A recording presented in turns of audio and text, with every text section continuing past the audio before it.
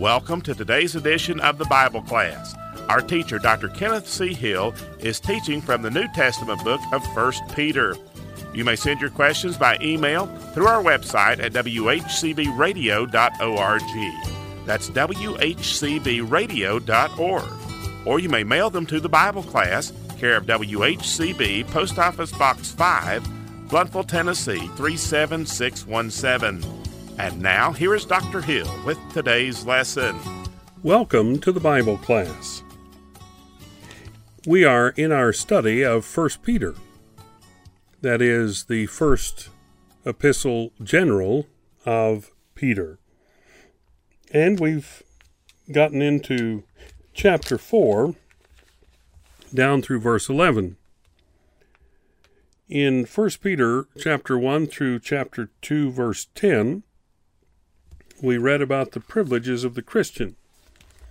It is in the portion of Scripture that we just concluded in the last session, 1 Peter 2:11 through 1 Peter chapter 4, verse 11, that we see the duties of a Christian. In this passage of Scripture, Peter gave us wise counsel by telling us how to behave in the duties of life. Some see life as a game. Some see life as a trial. Some see life as some sort of a puzzle.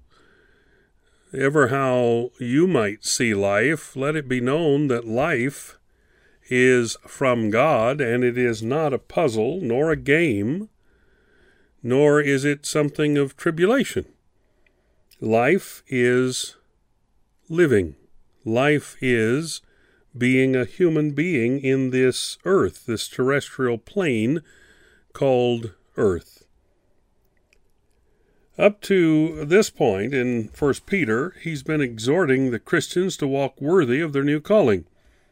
In this portion, from chapter 2, verse 11 forward, he urges Christians to glorify God before an ungodly and persecuting world. A hothouse religion is of very little worth to anyone, including the person who possesses it, meaning that if you are not able to live your Christian life in the world at large, then what good is your understanding of God and who He is through Jesus Christ? It's good for us to be compelled to justify our faith before our peers. Peter has a simple plan here. Anyone can follow the plan. An earnest seeker can find the way that Peter commends. His first suggestion is that we remember that we're pilgrims. We're not settled here, but we're on our way to that eternal city. It's important that we keep that in mind, otherwise we'll be tying up our lives to try to be attached to things that'll fall apart. For the Christian who has followed Peter's plan, all is well. That Christian would have invested time and thought and money in the pursuit of Christ's plan for his life, not his own plan, not the plan of some family member or someone that he's seen on television or the other media. This Christian who follows Christ finds his life sweeter as the years go by, and the end of his life will be the very best of all. The greatest satisfaction that can come to a Christian is to realize that he is pleasing his Lord and Savior, Jesus Christ. In the power of the Lord, live for Christ in all phases of your life. Don't shut Christ out even for the most insignificant reason or for the most insignificant part of your life. It's not going to be easy because Satan will always be attempting to trap you and to try you and to cause trouble for you. He will use every weapon that he has at his disposal, and he has many. But Christ has already won the victory. Christ won the victory over death and hell, the grave, and Satan himself. This victory of Christ can be ours if we simply ask for it. Let's go to 1 Corinthians for just a moment.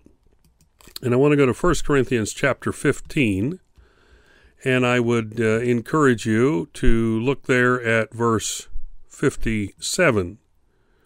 1 Corinthians 15:57, but thanks be to God, which giveth us the victory through our Lord Jesus Christ.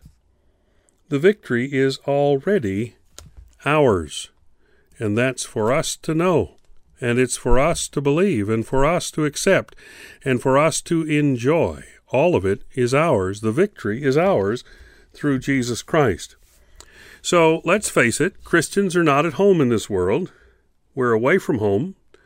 As it says there in 1 Peter chapter 2, verse 11, we're strangers and pilgrims.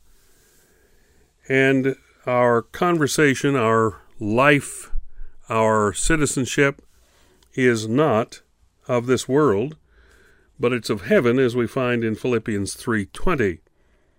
We are in the world, but we should not be of the world, John told us in John 17, verse 11, and repeated that in verse 14 as well. Well, Peter makes an earnest appeal. He calls for a purity of our lives. Christians are warned against all the fleshly appetites, for they're like an infection in our blood. If we once let them have a place in our lives, they will contaminate our souls. They'll pollute our characters. Worse than any disease harms our bodies.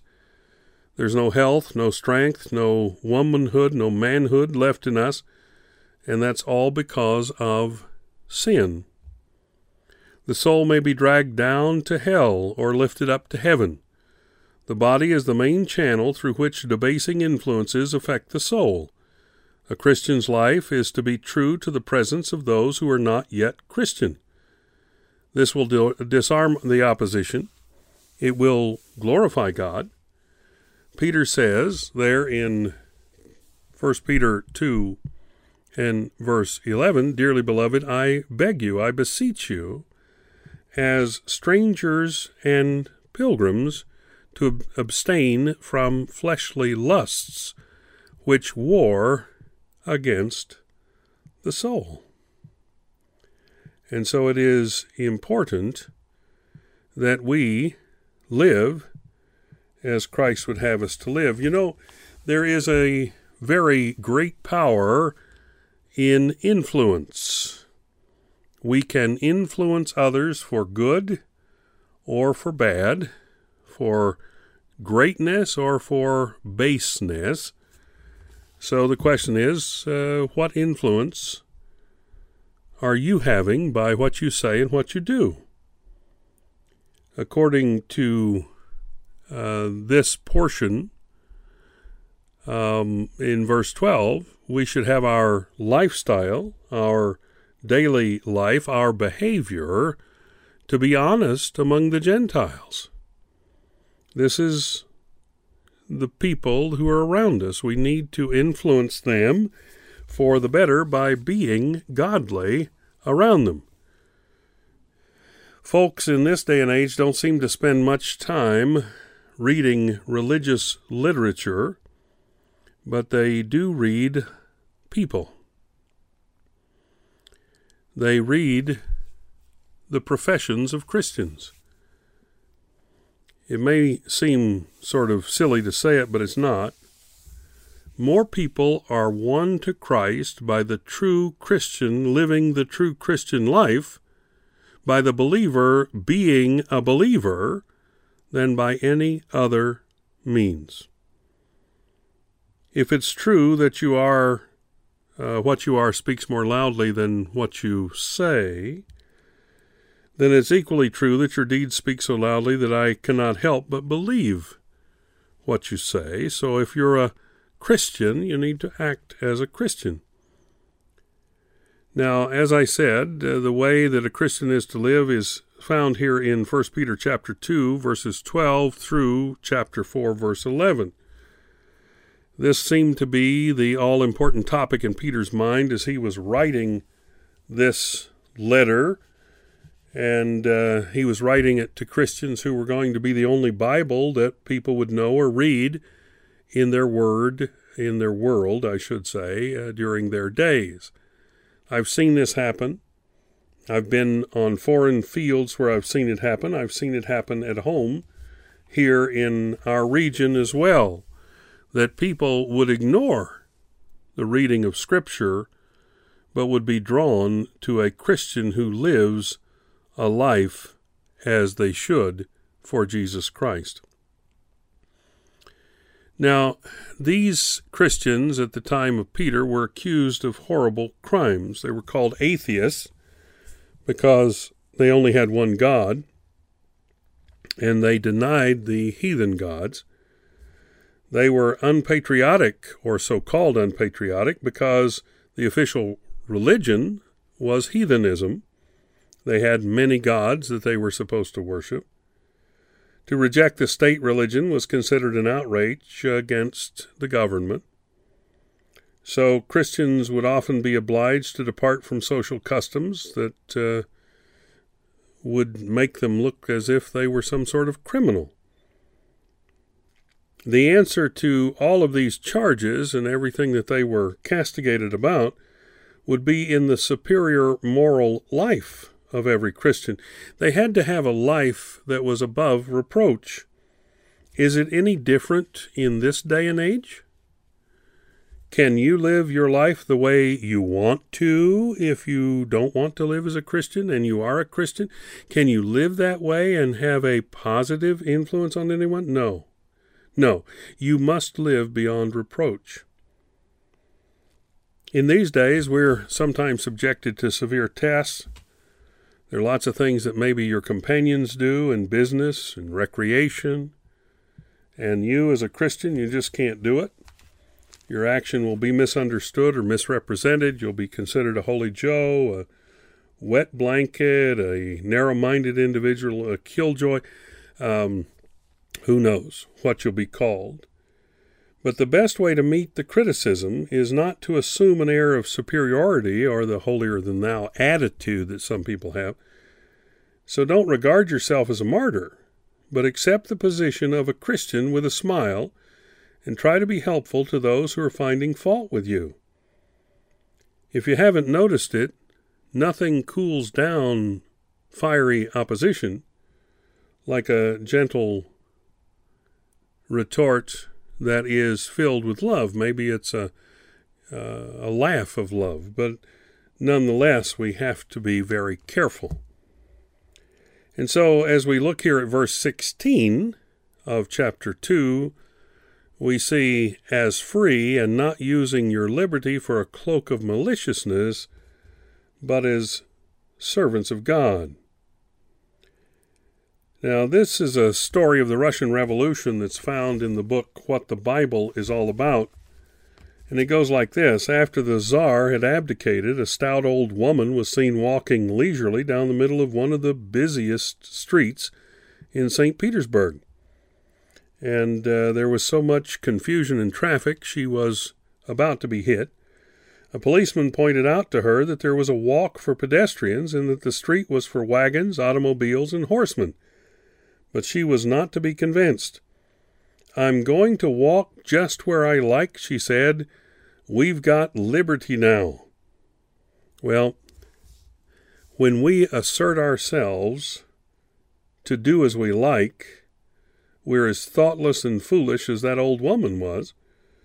Freedom is not a question of doing what we like. It's a question of doing as we should. In verse 17, we see that we should honor all men. We need to show respect for others. We need to love the brotherhood. Every social problem can be solved if we love one another. We're to fear God. We're to have that awesome reverence for God, because the fear of the Lord is the beginning of wisdom. And we're to honor the king, it says in verse 17. That means we're to show respect for those who govern us.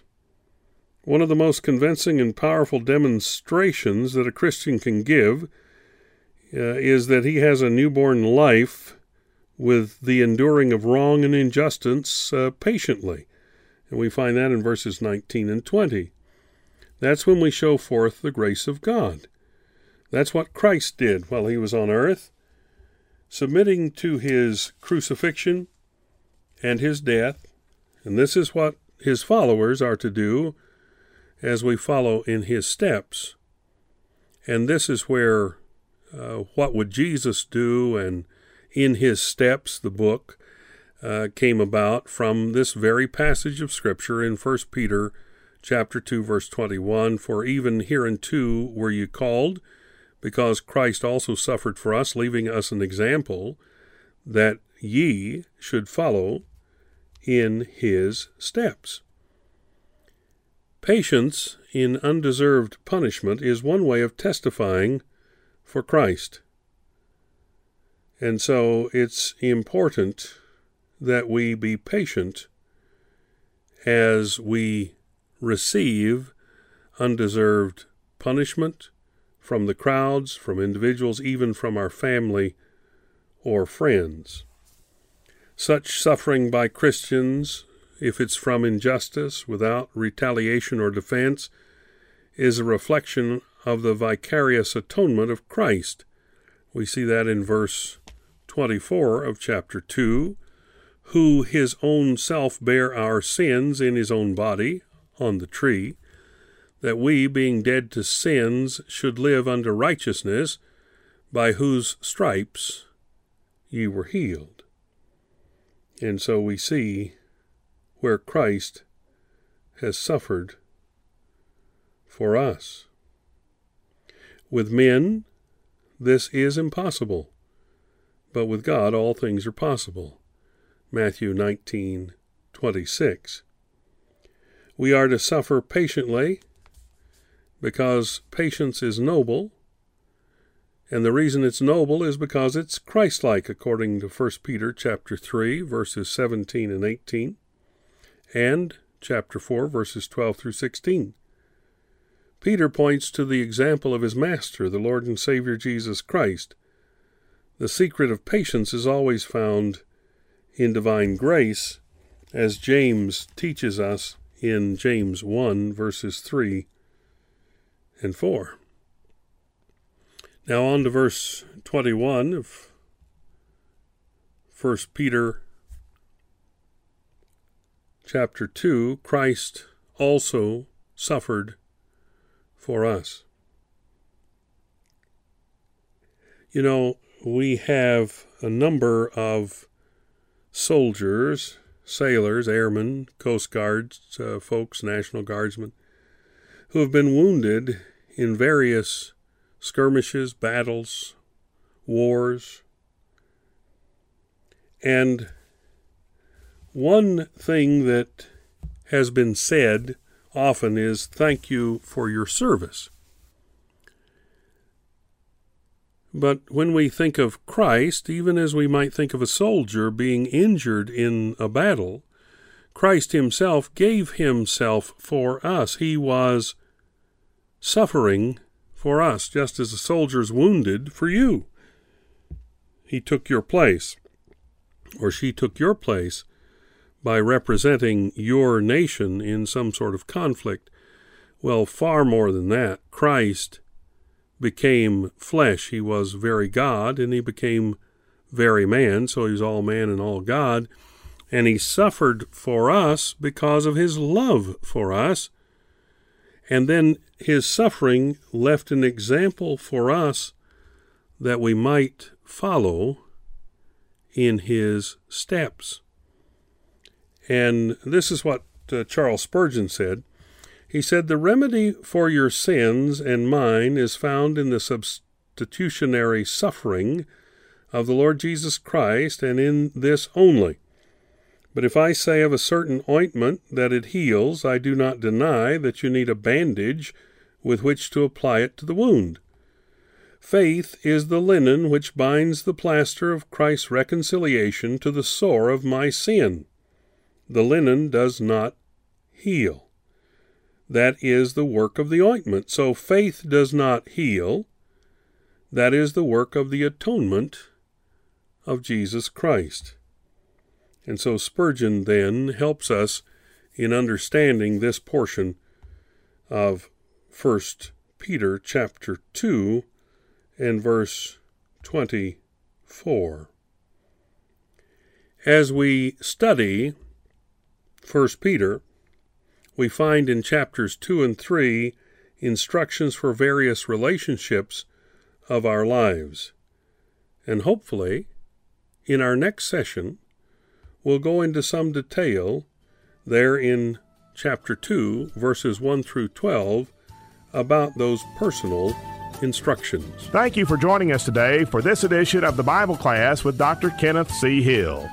You may reach us by email by going to our website, whcbradio.org, and sending us an email on the Contact Us link. That's whcbradio.org.